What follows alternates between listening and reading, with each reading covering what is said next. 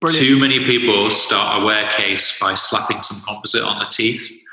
And really what you need to do is to take a step back and work out why they've got a problem. Welcome to the Protrusive Dental Podcast, the forward-thinking podcast for dental professionals. Join us as we discuss hot topics in dentistry, clinical tips, continuing education, and adding value to your life and career. With your host, Jazz Gulati. Hello everyone and welcome to Protrusive Dental Podcast. This is episode 19 with Dr. Jason Smithson. Jason Smithson is an internationally acclaimed dentist and he's a fantastic educator. If you don't know who he is, you've probably been living under a rock or something because he is one of the most well-known dentists in the world. I went to his course around about 4 years ago now on onlays and veneers, and it's one of the best courses I've been on. He is such an inspirational dentist in the sense that he shares so much of his knowledge. So if you go on Facebook and you check out some of his cases, they are fantastic. And like I said, he is famous all around the world, really. I know he teaches a lot in America, in Asia, and when he has time, he tries to do the UK as well. So I was really excited to have Jason on the podcast today. We will be discussing all things Emax, lithium disilicate, and particularly in respect to onlays, because we could talk about all sorts of veneers. I suppose we touch on that a little bit, but mostly it's about Emax or lithium disilicate onlays posteriorly. And also we'll be talking about vertipreps, which are very much in fashion. And I think it's very poorly understood, and a lot of the teaching seems to be on Facebook only. Jason's the only person I know who's running courses on vertical in the UK. Usually a lot of the dentists I know are running in Italy, so it's great to have Jason running the flag for the UK, and we'll be talking all about the vertical preparation. So if you've never heard of vertipreps, or if you've seen them and you've heard about them and you want to know more, then this episode is for you. It's packed with loads of gems, as always, especially because we've got Jason. He's such a giver of knowledge. Before we join Jason in the main podcast, there's actually a lot of news I have to discuss with you. Those of you who follow me on Facebook and on Instagram, so Instagram is @JazzyGulati, and on Facebook it's the Protrusive Dental Podcast Facebook page. I'm pretty active on there. I'm posting almost daily, and hopefully it's usually quite useful stuff for people, I hope. And so you would have seen my post about, my announcement, if you like, about the fact that my podcast, starting from the next guest, which, by the way, will be Kushal Gadia. And yes, it's occlusion again. I promise you it's going to be engaging even if you're not into your occlusion, because I think we're going to make it quite relevant for everyone. And it's going to be a funny title. I'm actually excited to share that with you, but I'm not going to tell you what the title is. I'm going to keep it a surprise. But starting from Kushal Gadia's episode, it's going to be CPD, verifiable CPD or enhanced CPD. So the way it's going to happen is there'll be aims and objectives, there'll be some questions that you have to answer on dental tubules, and then you can actually get CPD for your commute. While you commute and you're listening to the podcast, you can now be getting CPD, which is amazing, and it's all thanks to Drew Shah and Dental Tubules. And to be fair, if you're listening to my podcast, then you're probably a dentist who's really engaged, you're really passionate about dentistry, or if you're none of those two, then you probably want to be engaged, or you want to be in a position where you love dentistry, and that's why you listen to me, and that's amazing. I love to have you on, and I love the feedback I'm getting that people are liking the content, which means the world to me.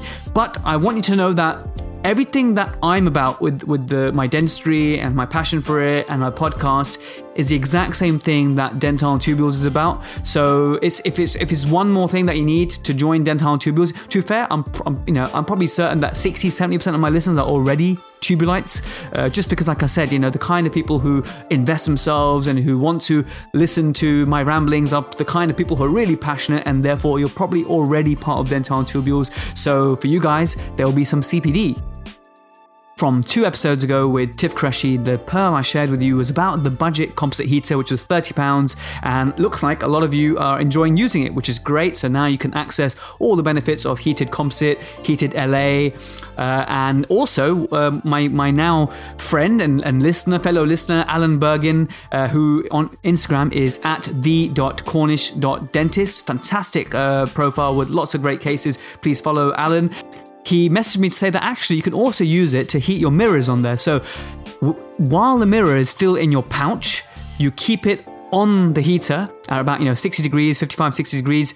And then once you're ready to take your occlusal photographs or your buccal photographs, the mirror is not going to steam anymore, which is great, because usually what I used to do before Alan gave me this tip was I'd be warming up the mirror in hot water, then it's wet, you have to dry it, or my nurse would be blowing air while I'm taking the photos, and this worked a charm. So Alan, thanks so much for that tip, and guys, you can start doing that now. Just keep it in its pouch, you don't need to remove it from its pouch, and the temperature is not an issue at all, it doesn't get too hot. So thanks so much, Alan, for contributing. I'm also getting a lot of good vibes about the custom screen that I shared in episode 18. So a lot of you guys have downloaded that and started using the custom screen, and I'm getting some feedback for it, which is great. Now, one of my listeners, and it's a great thing about this podcast because in a way, it's self-selecting. And what I mean by that is, that phrase that you deserve the patients that you get, and sort of the patients that you attract over your working career as a dentist, they're sort of reflective of you. So I feel the kind of people that are bothering to sort of log on to listen to my ramblings during their commute or at home or wherever you listen to my podcast, you guys are some of the most passionate and sort of crazy geeky people there are, which is totally cool. And through my podcast, I've made so many new friends, and I've met so many cool people, and I've been speaking on either Facebook or WhatsApp with all these lovely, and Instagram, and all the people who I never really had met before, and it's just been fantastic. So one of those people is Richard McIndo, and so what Richard did, he downloaded the custom screen, and he added the bit I told you that was lacking, the goals bit. So thank you so much, Richard, for doing that. It's really, really kind of you, and he's happy for me to share that with everyone, so I'll be sticking that on. So which leads me very nicely to my protrusive dental pearl for this episode. The pearl for this episode is that I am going to set up a Facebook group. And already the first thing you're thinking is, oh my God, not another dental group. Okay, just hear me out a second, hear me out. I'm going to make another group within my podcast page. So it'll be like the protrusive dental community, if you like, right? And the reason I'm doing that is because in some of the bigger groups with 10, 15,000 people, we get all sorts of people, right? Any dentist can join that. The idea of starting this sort of group is I'm only going to be telling the people who listen to my podcast or on my Instagram about this group, and I'm not going to invite anyone at all. You guys have to do the hard work to find it on Facebook and join it itself. I'll put the link on my Instagram, I suppose, or on my blog, but otherwise I'm not going to be sort of broadcasting it on the dental group. So the reason that's important is because the group itself is self-selecting. Now, I know some dentists, some young dentists particularly, who've been shot down before for posting something that, there's no such thing as a stupid question, and that's the way it should be. But sometimes when people in the past have posted something in good nature, then they've been shot down, have had nasty comments, and they're sort of afraid to post in these dental groups anymore. So the reason I'm starting this protrusive dental community is basically so I can share all these files with you, so I don't have to keep going on Google Drive and stuff. So I'm going to make it like a group where we can, people like Richard, who very kindly shared the modified version of the custom screen, can now put it on the group, and I can put some files on the group, so it's easy for everyone to sort of download things, and anyone can totally post cases if they want, and I'm going to try and get some good people that I know as mentors on the Facebook group if they want to be, particularly people who've been on the podcast before. So that's the reason I'm doing it. So even if only 10 people join, it's totally worth it for me. It's an area where I'm going to be just sticking on the files that I may mention on here, any templates, PDF downloads, things like that. So it's more of a group, a community, so that anyone else can post. On the page, it's usually me who can post, but with a group, it can get all of my listeners involved. So like I said, it's self-selecting, and I'm making it like a safe environment where you'll be posting or you'll be reading content of people who are listeners to the podcast, just like you are, so that I'm hoping it's going to be like a non-toxic, if it can be, non-threatening sort of environment. So that's why I'm doing that, and that's my pearl. Please, if you like the sort of stuff I'm sharing, join the Protrusive Dental Community Facebook group. You'll probably find it within my page, and then that way you can download all the things I always talk about, and then things that my listeners sort of improve for me or share back with me, and they're happy for me to stick it on the group. And a lot of times people are sending me really helpful PDFs, and they're like, oh Jazz, I listened to that bit, and here's what I think, and here's this paper I'm sending you that will help you, and that's been amazing. So I want to share that with everyone. So my pearl is, please join that group, and I'm hoping that through there I can be posting a lot more valuable stuff that you can download. Right, enough of my ramblings. Let's join Jason Smithson, Emax Onlays, VertiPreps. Let's go.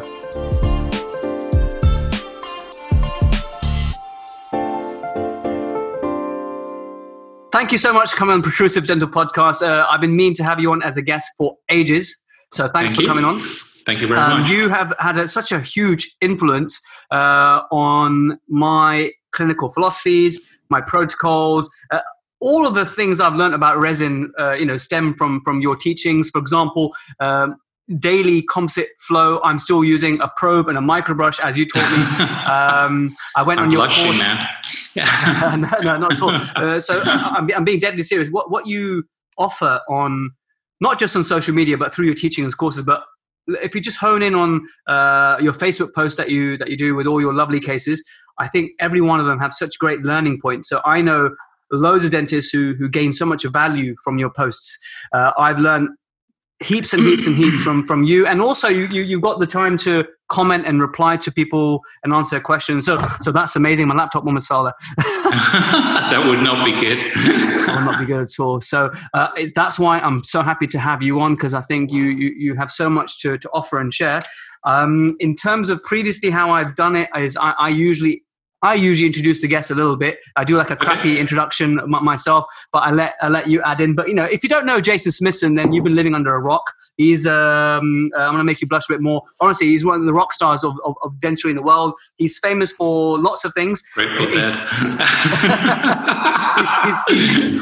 He's famous for lots of things, including the photo. Every time he goes in an international course or something, he's got his shoes, fancy shoes, always up in a train station, legs up. So that's one of the things he's famous for. So Jason Smithson is a massive inspiration to me. Jason, anything you want to add to that?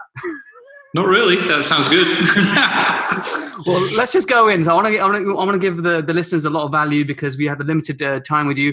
I was taught Emax onlays by you. I hadn't placed a single Emax onlay. And to be fair, I was doing NHS style non-precious onlays back so many years ago. But when I came on your course a few years ago, I think it was in, where was it? Was it Wakefield? Wakefield, yeah, with Prem. That's it, with lunch, if you remember. That was the first thing. I always think of lunch when I think of Prem, amongst other things. So also Jaeger bombs, I think of when you think of Prem. Yeah. So that's when I learned about Emax onlays from you, and honestly, your protocols, I use them daily, so that's great. So let's just talk about, do you think Emax onlays are an overutilized restoration? I was thinking about this earlier, actually. I think it's overutilized and underutilized. And it really depends where you're coming from. We see, when we look on social media particularly, because that's nowadays where we look at dentistry, most of us don't look at journals anymore. You tend to see quite a lot of onlays done where perhaps maybe you ought to be thinking of doing crowns. And that comes from the new minimally invasive concept, and perhaps sometimes we're a little bit too minimally invasive.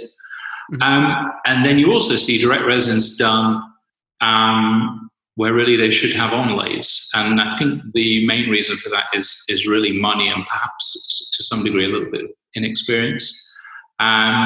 So my answer to your question is yes and no. and I totally agree. And I remember a few years ago, I went through this phase. Maybe I was, when you go in a course and you just want to do that technique. So after your course, I may have gone through a period of over-utilizing Emax onlays. Some things that should have been full crowns, I think I was doing Emax onlays for. So, I mean, another way of saying it is that in too many situations, I was having to do deep margin elevation. And when that sort of sentence comes along, then you may be overutilizing it. So before we come on to teach our listeners or educate them about what deep margin elevation is, and you'll do a much better job of that than I will do, we'll just talk about just the indications in your books. What percentage of your posterior indirect work is lithium disilicate onlays, as a sweeping statement, I guess, what's the ideal tooth to require an Emax onlay in your books versus at what point does that switch to a different type of restoration, a crown, full veneer crown? Yeah. So, I mean, we all learn at university the restorative cascade. So obviously we've got direct resin or amalgam maybe, and then we've got an onlay, and then we've got a crown. When do you switch from doing a direct resin to a ceramic onlay? Well, really, when you've lost maybe a couple of marginal ridges, because the marginal ridges hold the tooth together. a little bit like the rings on a barrel. We call that the peripheral rim theory. Basically, the enamel around the periphery of the tooth, the mesial and distal marginal ridge, acts like the rings on a barrel, and it stops the cusp from spreading out when you load it, when you bite on it. When you lose that, the cusp spread more and you're more likely to fracture it. The other thing to take on board is the amount of dentine underneath the cusps. So what we do is we measure the thickness of the cusp. In other words, we take out the existing restoration, remove the caries, and then we use some calipers, something like an Evanson gauge would be good, sort of thing you might measure crown thicknesses with. Yep, and absolutely. Just measure at the base of the cavity to the outside of the tooth. And what we're looking for is a thickness of 3 millimeters or more.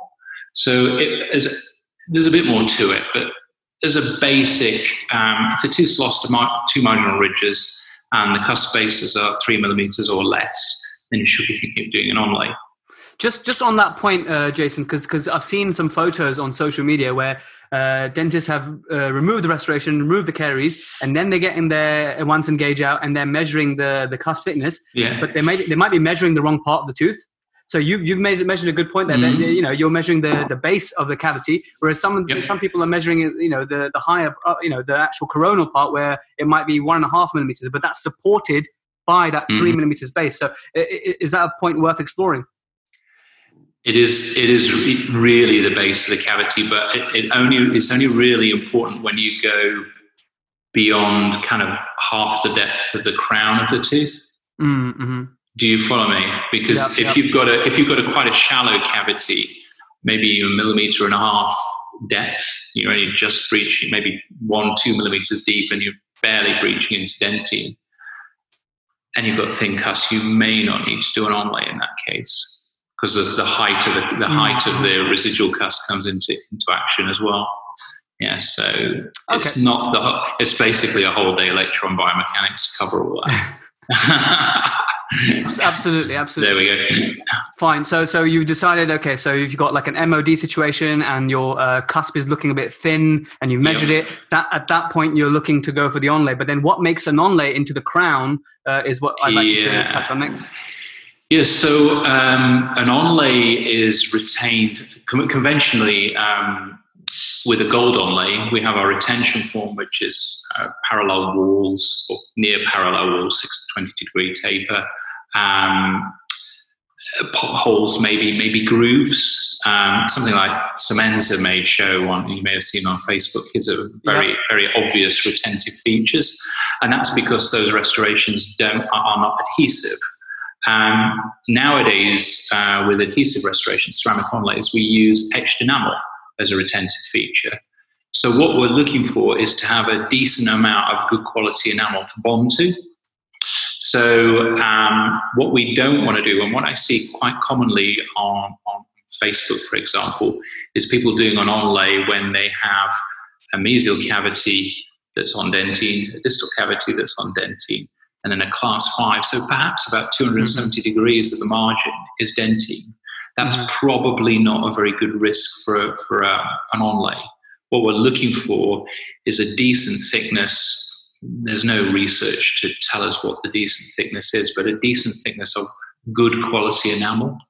And if you don't have that, then maybe you should think about doing a crown and using standard retention resistance form, parallel walls and taper to retain that.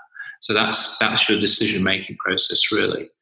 When I was younger, as you kind of alluded to, maybe about 10 years ago, I was doing onlays on everything and saving everything. And what I found was if you don't have a reasonable amount of enamel, there's no data on that, but perhaps about 270 degrees of the tooth is enamel. They come off at about 3 or 4 year dateline.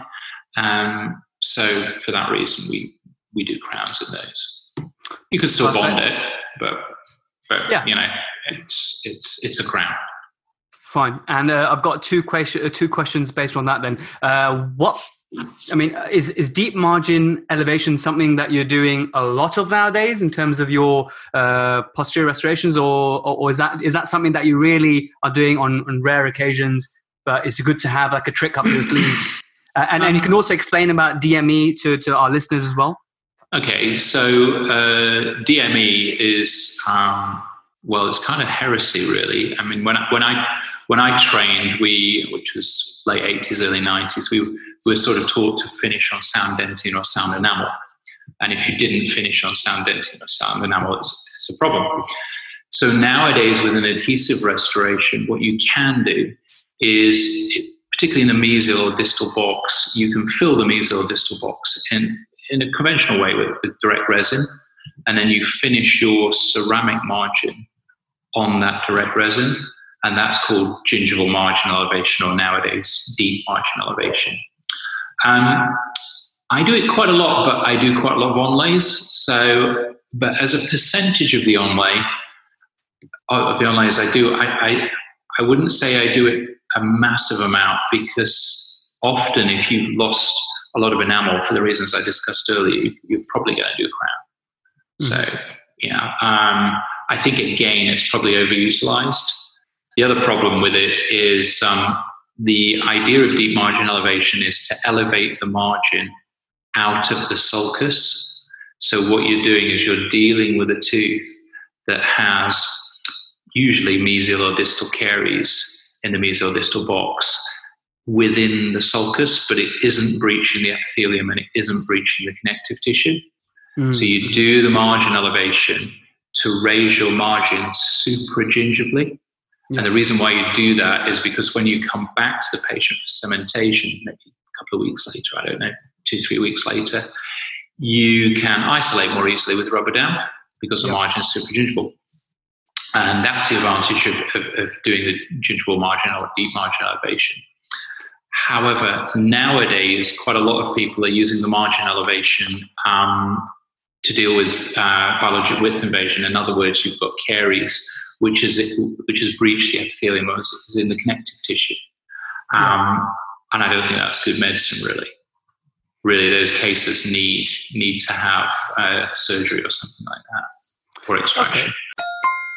Are you enjoying the Protrusive Dental Podcast? Well, allow me to deliver you even more value. You can now download the iOS or Play Store app for free. Just search Protrusive on your app platform. Now, if you're a true Protruserati and you want to support the podcast, you want to claim CPD for all the listening and watching that you do, you want to get access to exclusive clinical walkthrough videos to make dentistry tangible, as well as a premium newsletter, access to the Protrusive Vault, and the ability to download all the clinical videos and podcast videos so you can view them offline later, you can get all of that for less than $15 tax-deductible dollars per month. So what are you waiting for? Download the Protrusive app now on iOS or Android for absolutely nothing. We worked so hard on this, the Protrusive team, and I know you're just going to love it. Now back to the main episode.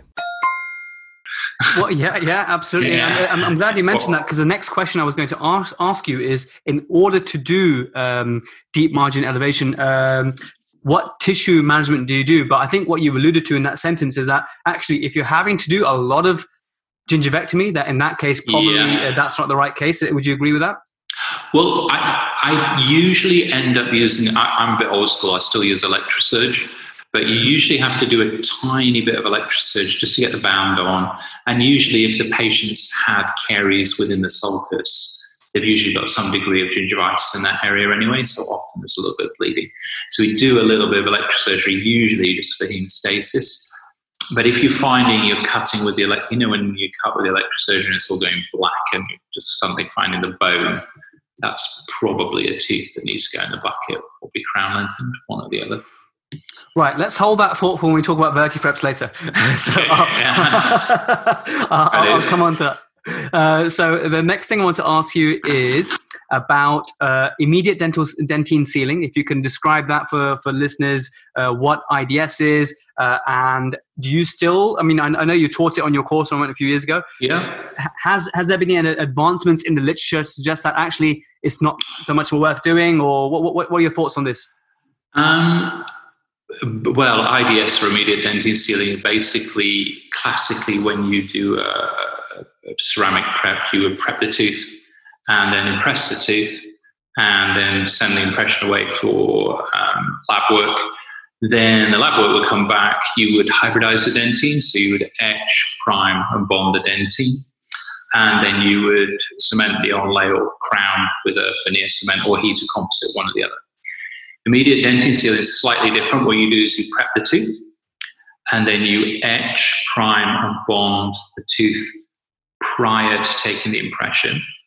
And then you take the impression of the prep tooth, which has been etched, primed, and bonded, get the onlay fabricated or crown, and then the crown onlay comes back and you cement it there. It does offer some advantages, higher bond strengths, sealing of the dentinal tubules, so you get less sensitivity, etc., etc. So yes, it's kind of funny because I do it all the time when I do my onlays, because commonly when I do my onlays, I block out all the undercuts anyway. So I have to etch, prime, and bond. So I kind of do it. Yeah, makes sense. When I do my crowns, most of my crowns are vertical.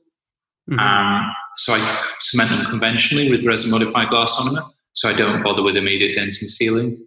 And I also don't bother with them anymore with veneers, because most of my veneers are now mainly in enamel. So there's no point, by definition, immediate dentin sealing, there's no dentin. So okay, so an Emax onlays, you are obviously, because it makes sense, because when you're blocking the undercuts with resin, it just makes sense. When most other cases, you got to do it anyway. So much.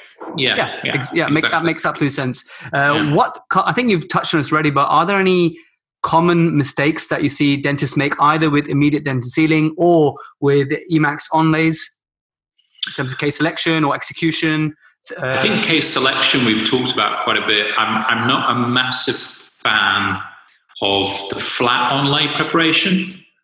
I like to see, I used to do those again a while ago, but there is a concept called form spares the bond, which means that if you give a little bit of a resistance form, if you cut into box form, a little bit of a different height in the preparation,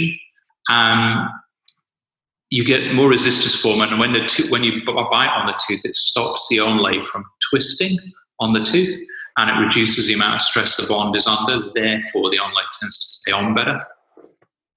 Yep, that's certainly what you taught me at your course, and that's what I've been doing. And nothing new. It's just more for the benefit of the listeners. But when I place the onlay on, it's nice to have that resistance form that it's not going to be twisting around. It's got that positive seat. It might not have some retention because it's going to be getting the retention from the resin cement, but it's nice to have that resistance form. So I'm a believer in that. And in terms of thickness, what you taught me at the course was 2 millimeters thickness of lithium disilicate. Are you still following that? And how about in cases where you may, for example, if you are increasing the vertical dimension and you are able to add additively, posteriorly, can you go down to 1 millimeter if you're, let's say, bonding to virgin or near virgin enamel? Yes, is the answer for that. I think the guidelines are somewhere about 1.8. We do 2 because 2 is near enough. Basically, if you've got a tooth that is pretty much intact, in other words, it hasn't got an MOD cavity, and the enamel covering the tooth is remaining, which you might get in quite rare cases. Usually wear cases or erosive wear cases would be quite common. So the patient has a virgin tooth, which may have some enamel wear, but the majority of the enamel is left. The enamel covering the tooth gives the tooth some rigidity, because enamel is a rigid material. So when you bite on that tooth, it doesn't bend and flex so much. In comparison, if you have a tooth that has an MOD cavity, when you bite on it, because it's lost that peripheral rim, which I talked about right at the beginning, the tooth bends and flexes more. Now, because with a tooth that has all the enamel remaining isn't bending and flexing so much, you can put onto that a thinner onlay, because the onlay is better supported. It's a little bit like laying paving slabs onto hardcore rather than onto sand. If you lay it onto hardcore, which is a firmer base, they're much less likely to crack. If you put it on sand, it's more likely to crack. So if you have in those unusual cases all the enamel remaining, you can actually go down to 1 millimeter on the cusps and 0.7 in the fissures. The research is by Matthias Kern in Germany. All right.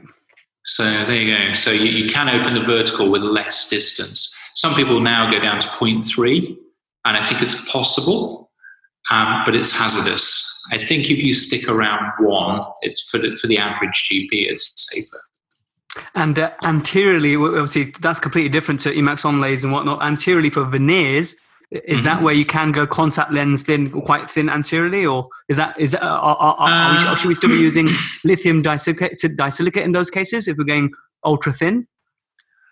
To be honest, if we go ultra thin, I go stacked feldspathic veneers because there's no substructure in it, so you get a better aesthetic.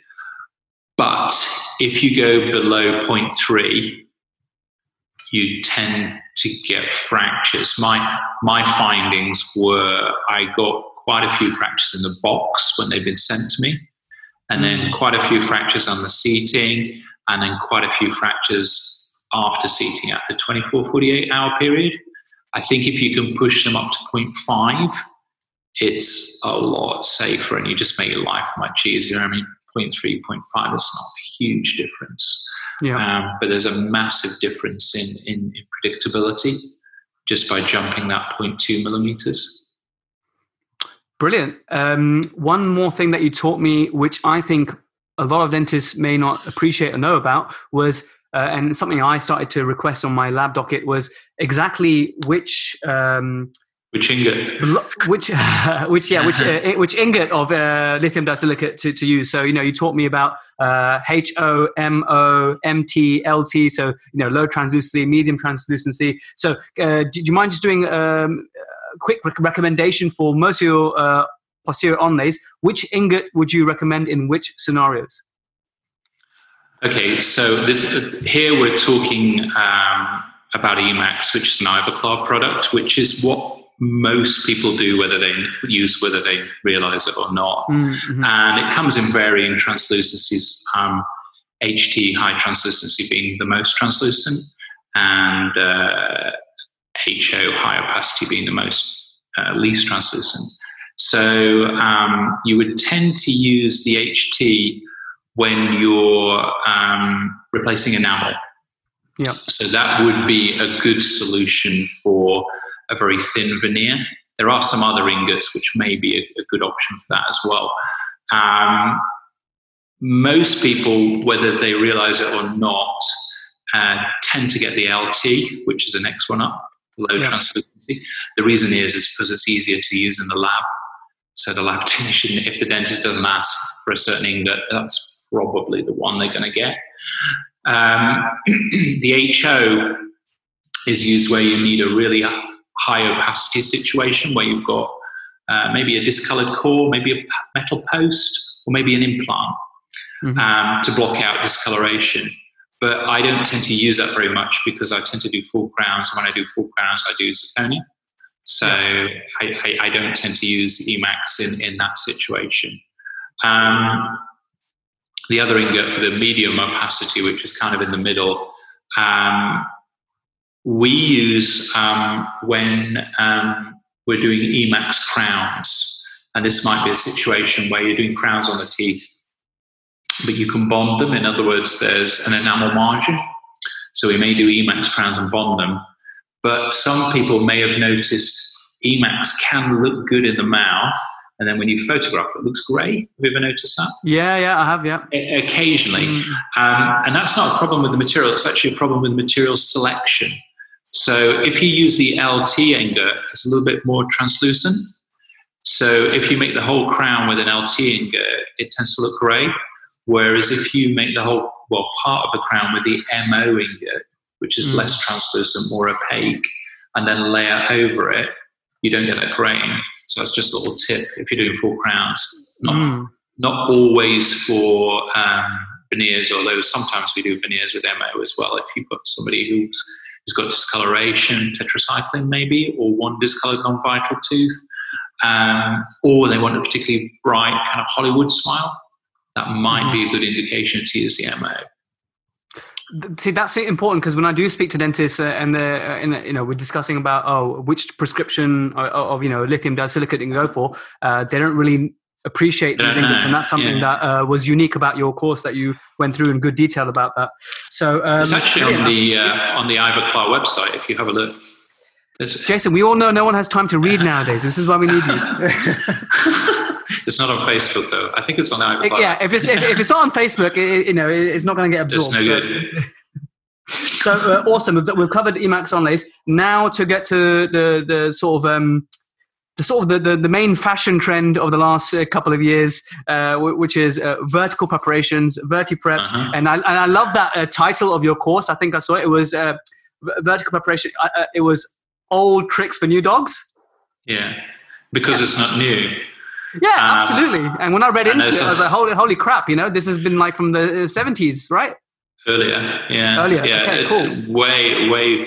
It's all very fashionable now, but guys, particularly in Italy, have been doing it since the 70s, definitely, and maybe the 60s.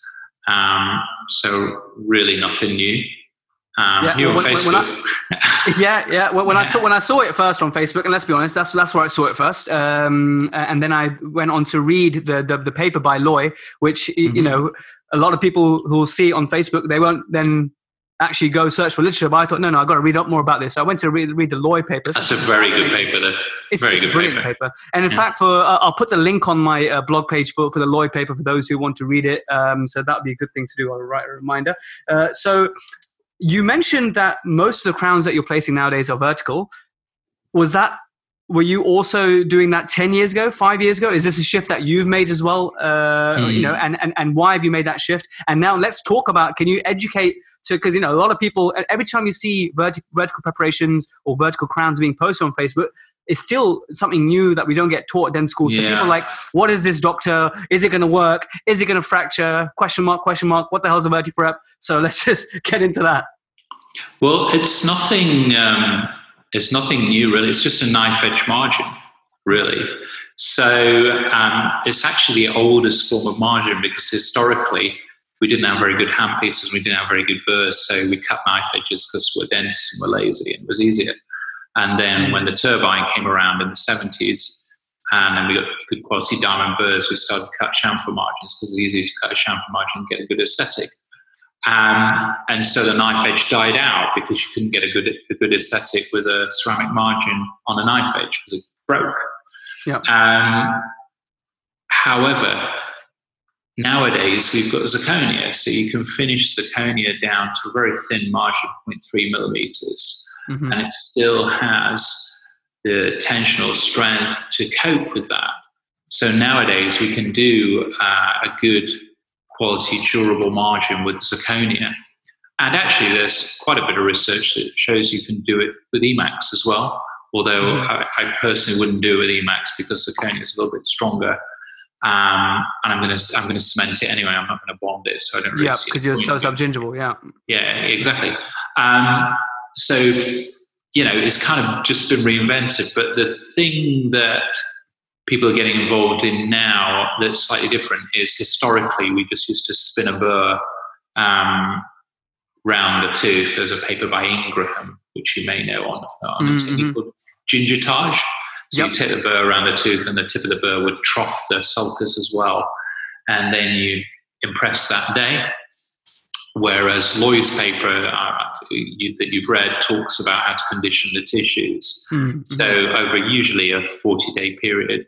So you can take an impression at 40 days with really decent quality tissues.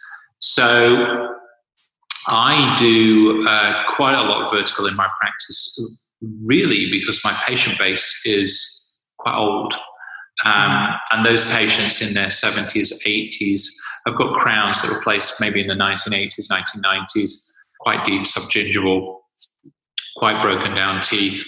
So I do the vertical because it helps me recover the margin and also it's more conservative. Brilliant. Can you talk a bit about how you recover? So you got an old crown that you're dismantling, which had a shoulder. How do you? What's your protocol in converting that now old crown prep into a VertiPrep?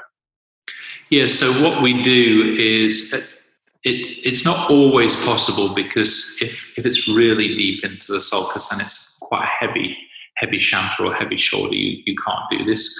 But rather, when I first trained, we'd start off with a crown, with a prep margin, and just make the margin a bit bigger, basically, or a bit deeper. That's quite destructive. So nowadays we do the exact opposite. What we do is take the old crown off, clean it up, maybe aerobrade it, and then etch, prime and bond, place regular composite, and then just prep onto the composite. With vertical, I will finish the margin on dentine. But often there's quite a bit of core in the tooth, and that's not really a problem.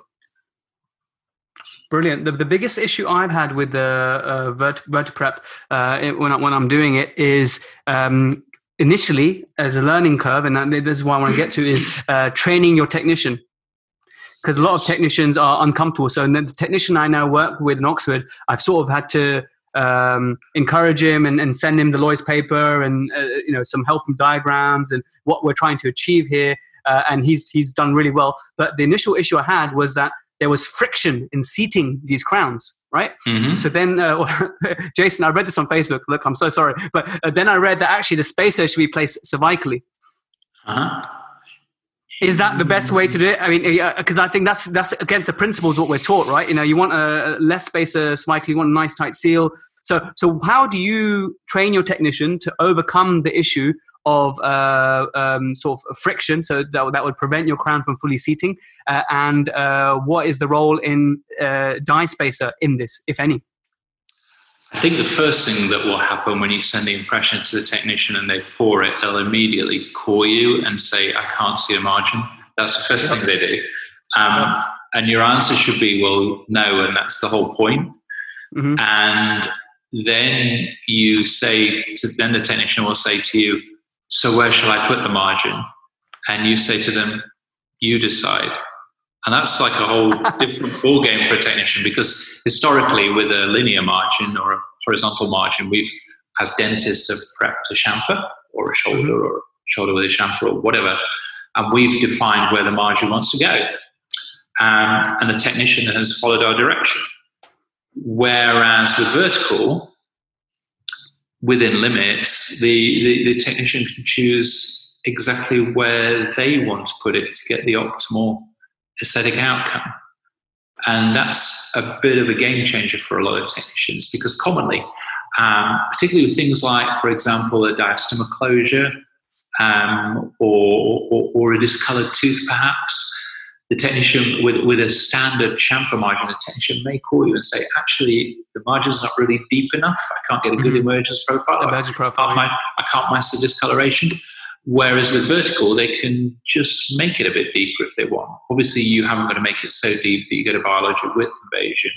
Mm-hmm. But it gives the technician a lot of flexibility. So often, the interesting thing is, you would imagine most technicians will be thrilled with that, to be given the choice of where to put the margin. But actually, quite a lot of them aren't. They find it quite challenging because you're just throwing the ball into their court and they're not used to that. So you kind of have to, we the technicians I work with, we choose between us where we're going to put the margin. And it's to give us the optimal aesthetics, but without invading the tissues. Mm-hmm. Usually about a maximum of 0.5 millimeters into the sulcus. But maybe palatally it might be equigingival, just because it's better for the tissues. Yep. Something you did touch on, which is a common error and a common mistake, is technicians will then finish the margin down to a knife edge on the ceramic. Yeah. And that's when they break. My mother, I did one of my first vertical crowns on about 7-8 years ago, and it was an upper right first molar, and she had an endo problem, and a guy called Bill Seddon up in Chesterfield, who's a good endodontist, did her endo, and I think he spent about 3 or 4 visits doing this endo, made a really nice job of the endo, and it all settled down. And then I decided I was going to do a vertical crown on it, or vertical crown prep, and I didn't really know what I was doing, to be honest, and I got my technician to finish the margin down to a knife edge, and she came in, tried it in, looked good, fitted well, good contacts, nice occlusal scheme. I then fitted it, and because I didn't space it well, the hydrostatic pressure gave a big half-moon fracture on the palatal. Bang. Like immediately, then and there? Immediately. So I seated it with my thumb. Yeah. I immediately heard it gone. Yeah. And then I was like, oh shit, gotta get this out. So I'm trying to get this out with the GC crown forceps not going anywhere. So there it was. But the reality is, what you should do is have about a 45-degree angle emergence profile on the crown, a little bit like you might see on an implant crown. Mm-hmm. And that technicians find, well, a lot of dentists actually are quite uncomfortable with that. And certainly a lot of technicians are. When I first started doing it, the technician would be saying, well, shall I just finish it right down so it's really nice and flush? And the answer is no. The tissue reacts quite well to a 0.3 millimeter margin with a 45-degree emergence profile that's a maximum of 0.5 millimeters into the sulcus. There's not a problem with that. And because you've got that 45-degree emergence profile, you get a degree of strength. So that's something you need to teach your technicians. That's something I definitely teach my technician. You've made me both very happy to learn that, but also very, very nervous. Well, there you go. It's that's just life. It happens on your mother, or you're guaranteed if you treat a relative, you're going to get a problem like that. Yeah, absolutely. No, that's a fantastic tip to train your technician to have that 45-degree bevel. So, what about the overcoming the friction? Because obviously, by the nature of these vertical preparations, they're going to be very tall, and the taper is to your control. So they're very vertical in nature. So there's lots of friction. How can I overcome that? I think that a lot of the preps we see are under tapered. I think that's a problem, and I also think actually it's not so much the fit, because to be honest, we talk a lot about die spacing, but let's be honest, most of them are zirconia and they're milled, so they're not going to fit perfectly anyway. A lot of the problem you see, and I see this on cases people show, particularly when they show the model work, is they take the margin into the undercut in the sulcus, and not many people discuss this. But if you're not careful, you can scan into the undercut, and you can even if you impress, the technician's going to make a model and scan it. Yep. And then you're going to mill into the undercut, and then when you seat it, it's not going to see. It's not going to see, and that's a common problem.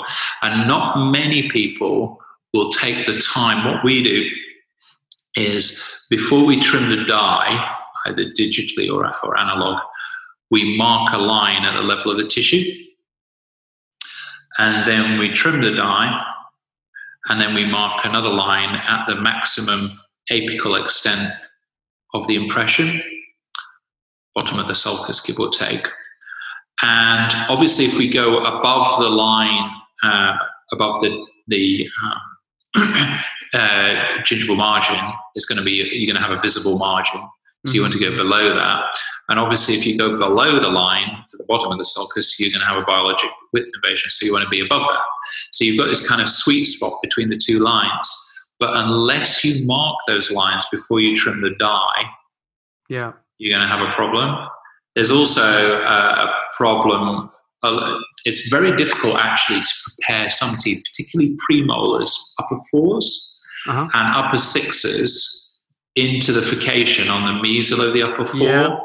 And often on the distal of the upper six. It's quite difficult to prep into there without getting some degree of undercut. So sometimes you have to accept that you're going to be slightly supragingival there, or you're going to destroy a lot of tooth. And that's, I think, a lot of the time, the technician will try to tuck it in to try and get a better aesthetic, and that's when they don't see. I think the die space is a bit of a red herring sometimes, because they're milled. And whatever people tell you, the milling process is quite accurate, but it's not as accurate as the PFMs we used to do. So I think it's more margin position than die spacing, to be quite honest. Okay, so margin position and taper is the main take-home point of that. Taper, yeah. If you look at, there's a lot of research on taper. I mean, Goodacre's the classic research on taper, and they talk about somewhere between a 6 and 20 degree taper. I would suggest a 20 degree taper for a zirconia crown is probably a good idea, because if you don't have a reasonable amount of taper or top TOC, you can't seat it because of the hydrostatic pressure Yep. of the cement. So for that reason, I would tend to taper a zirconia crown for vertical a little bit more than I would taper, for example, a PFM crown. PFM, yep. Yeah, I would tend towards the maybe 6 to 10 degree taper for PFM personally, but maybe more like 20 for the zirconia on vertical. Okay, yep, that makes perfect sense, and yep, I am also thankfully following that as well, which is good. Yeah. It's always, whenever you say something and I'm doing it, I'm like so happy inside. So that's good. Can you give us some tips on temporization of vertical preparation? So the issue is that yes, it's so thin. At the margin area that sometimes when I'm making a temporary, it can fracture. So what I'm doing actually is, before I'm prepping, sometimes I'm adding a little bit of flowable to a tooth to beef it up. And then in my index, I've got a thicker sort of temporary crown coming. Is that a good way? Is there a better way? That's a really good way. No. If you just use some flowable, and I don't like to mention brands, but something like GC Universal Flow would be good, because it's a bit heavier flowable, a bit thicker, if you will. You just go around the margin, and then when you take your PVS putty wash for your temp, that will work better. Something we also use is for upper 4 to 4 particularly, I use those 3M ion crowns, which are the preformed plastic crowns. Yeah. Like shell crowns. Yeah. You've got the cost involved in buying those, but actually it's a lot faster anyway. It's a faster procedure with one of those. You've got a lot less work to do in finishing them and mucking around with them. So we do that. Another thing we do is, if I'm doing multiple units, I just get lab temps. But we get shell temps made. So there's a paper by a guy called Greg Kinzer from the Spear Institute, KINZER. It's called the eggshell temporary technique. So what we do is we take an impression of the patient's teeth beforehand, and we get a diagnostic wax up done. That's process. This is done digitally now. Then we take a stent of that, putty stent of that, and then the teeth are prepped, and then we fill the stent with some acrylic. And then we seat it over the prepped teeth on the model. To do this, the teeth need to be minimally prepped. Yep. And allow it to polymerize, take it off, and then thin out the inside of the crowns till they're eggshell thin, hence eggshell crown. And then we take that to the patient, prep their teeth, and you can just fill that with snap or trim or something like that. And it's actually not Bisacryl. It has to be acrylic, not Bisacryl. It could be Bisacryl, but the problem with Bisacryl is a snap set. So when you fill it with that, and sometimes if you're not on your toes, you'll have trouble getting it out. Okay. The other problem is it doesn't trim so well. So when you trim the margin, it's quite tricky to do the margin. It tends to chip. So not Bisacryl. Generally, I just use snap or trim, something quite old-fashioned, really. Nope, that works makes well. Sense. You get a dough stage, so you can pop it on and off. Particularly with multiple units, 6 or 8 units, you want to be able to pop them on and off, so you get a good fit, but they don't lock in place. Is it true that the vertical crowns that come back, the reason that they're not chipping, the reason they're not chipping at the margin where they're so thin, is because you need to have an adequate thickness occlusally, and it's the occlusal thickness that may impart the strength to the crown? Am I making sense there? No. Okay. So it's the 45 degree angle on the margin. That's what makes them not break. Okay. If you thin them right down, and again, this is a Facebook problem. When you look at a lot of cases on Facebook and a lot of cases done by gurus on Facebook, the margin's not correct. It's usually thinned right down. Absolutely, which is a problem. Yeah, you need a thickish. If you look at Loy's paper, there's some really nice pictures that show the emergence profile. It's like a 45-degree angle, give or take 30, 45-degree angle, and it's quite thick. So it's almost an overhang. Yeah. But it isn't. It's a thickness the tissue will tolerate. Fine. And then speaking of gurus, now this can be controversial a little bit. So, it's got to be done, Jason. Come on, you can't mention much. And this is let's have a respectful conversation. There's the whole back burr philosophy. So if anyone who's not familiar with this, there's a back burr is like an endo Z burr, if you like, diamond with a non-cutting edge, and that can supposedly do your gingitage at the same time as prepping your feather edge, if you like. Whereas in Loy's paper, they use is it flame shaped burrs, right? The thin flame shaped burrs. 862 or 863 we use.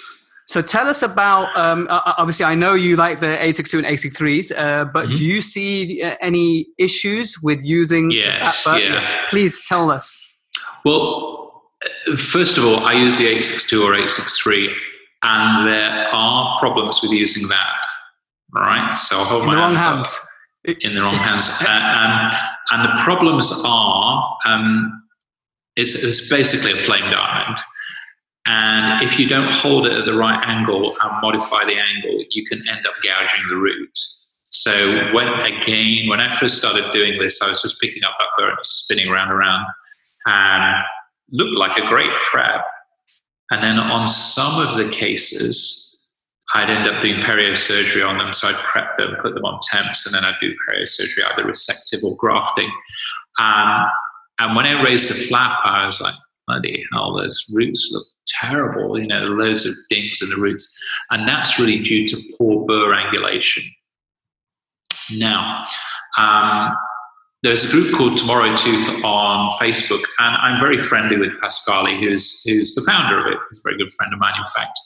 He once gave me some olive oil from his olive oil farm, which is very, very good, very good. And they recognize that was the other problem with the 863 or 862 is it's quite tricky to prep a margin without getting an undercut. Just goes back to what we were saying before with seating issues and fracturing issues. So 862 and 863 are not without their difficulties.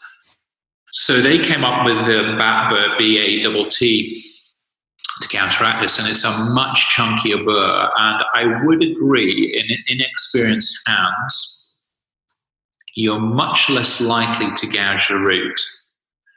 And you're also much less likely to get an undercut. The problem is it's quite a fat burr, so you do a little bit more than gingitage. You make a massive whacking great trough all the way around the tooth. And if you look at the cases, there's typically quite a lot of bleeding. So as soon as if you just remove epithelium from the sulcus, you get tissue healing within about 7 to 14 days, and it's pretty predictable. If you trough away a lot of connective tissue, let's be honest here, we're all going to remove a bit of connective tissue, irrespective of how careful or how good an operator we are.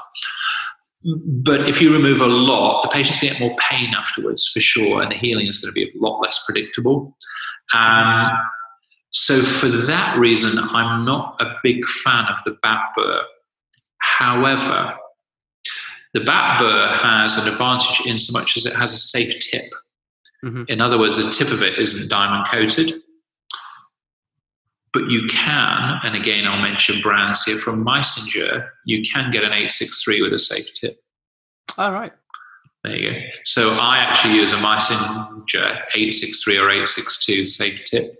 So I'm just actually putting the slides together for next year's lectures, but that I've been using that for about 10 months now, and I haven't really, so I think it's the first time I've admitted it publicly, but that is kind of the best of both worlds. So you've got a safe tip that doesn't gouge, but it's a much finer burr. Yeah. So in answer to your question, I think both techniques have their disadvantages. Yep. Let's say that. Which is why the sort of flame shape with a non-cutting edge makes so much sense. So that's because it's a very slim burr, particularly if you use a 0.12, which is what I use. That's 1.2 millimeter diameter rather than 0.16. A lot less tissue damage. It's just a bit more sophisticated way of doing it, but, but it's not a very well publicized burr. You see, not many. I've been involved in writing the book, and I didn't know anything about it, and I just kind of fell upon it when I was dealing with Meisinger. But it's a nice burr. Brilliant. No, that's a great tip. And I started using the 862, 863, like you advised. And then because I didn't trust myself, I moved to the bat burr. So the way I prevent, and the way I sort of learned to prevent really destroying the gingiva is just packing lots of PTFE in the sulcus. And then that way I'm not destroying the sulcus. And it makes a little stop for me.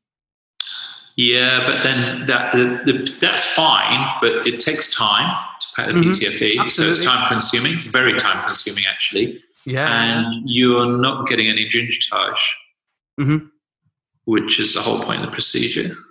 Yeah. I see what you mean. So it's essentially, it almost makes it a supragingival or echogingival technique by doing that. I appreciate that, yeah. And that's probably very good for a lower molar. Yep. You know, you have a knife edge finish, slightly equi or supragingival on a lower molar. It's fine.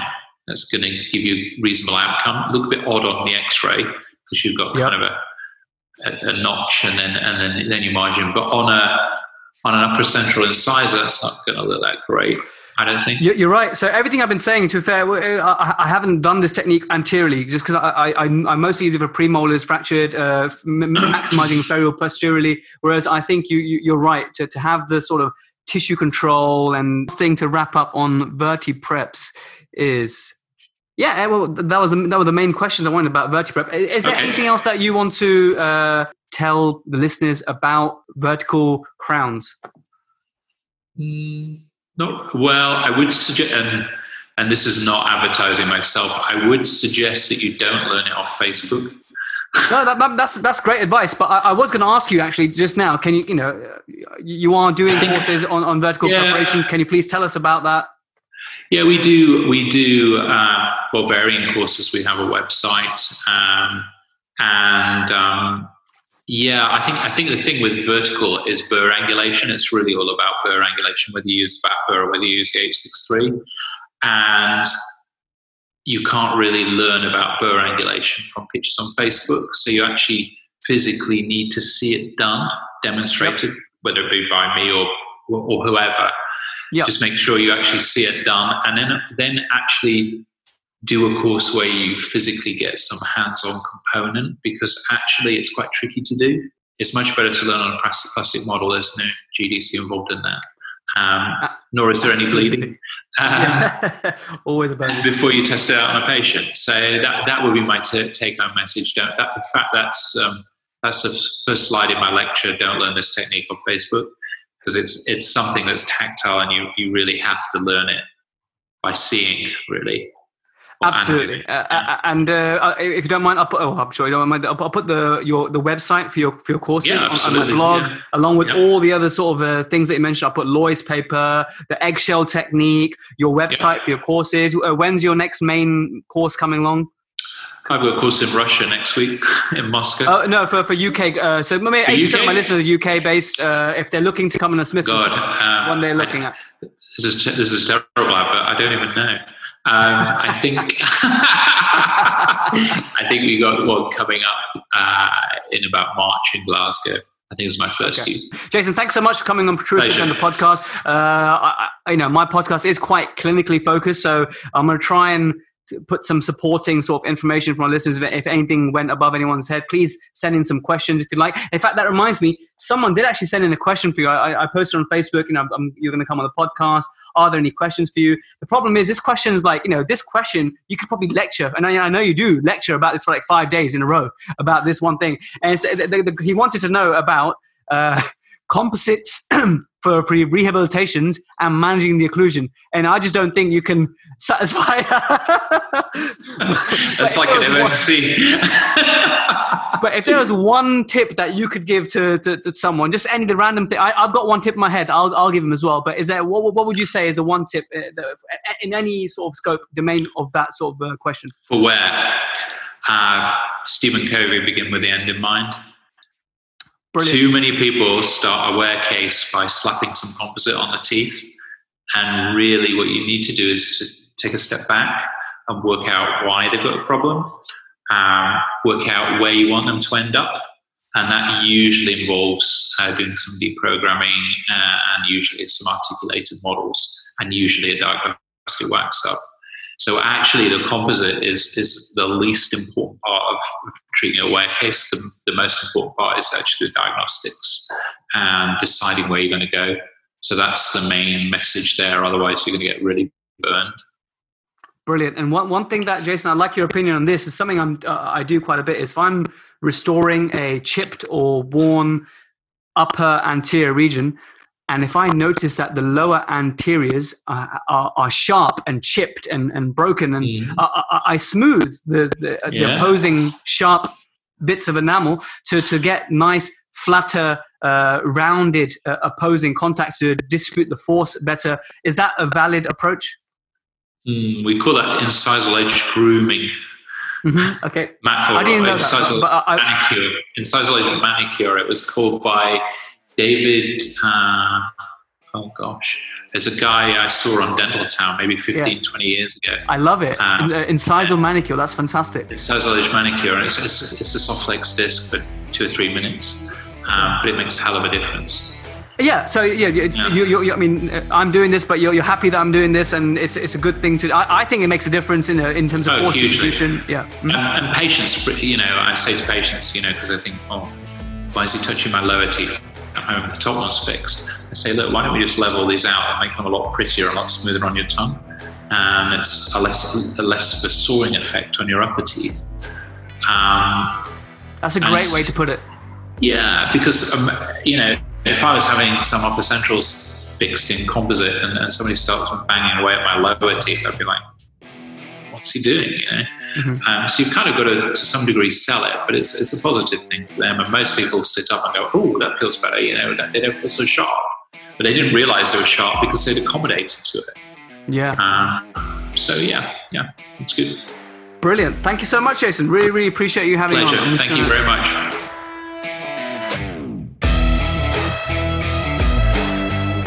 So thank you again for listening all the way to the end. I'm sorry if it was a bit echoey. Jason was recording in a large room, so I'm hoping my editor managed to get rid of that echo magically. But if it was still a little bit of echo there, I apologize. Not the usual crisp quality that people tell me about. So next episode is with Kushal Gadia. I'm not going to tell you the title. It's going to be a funny one. It's going to be a good one. It's going to be very relevant for daily practice, but it is on the theme of occlusion, and it may or may not involve a certain joint.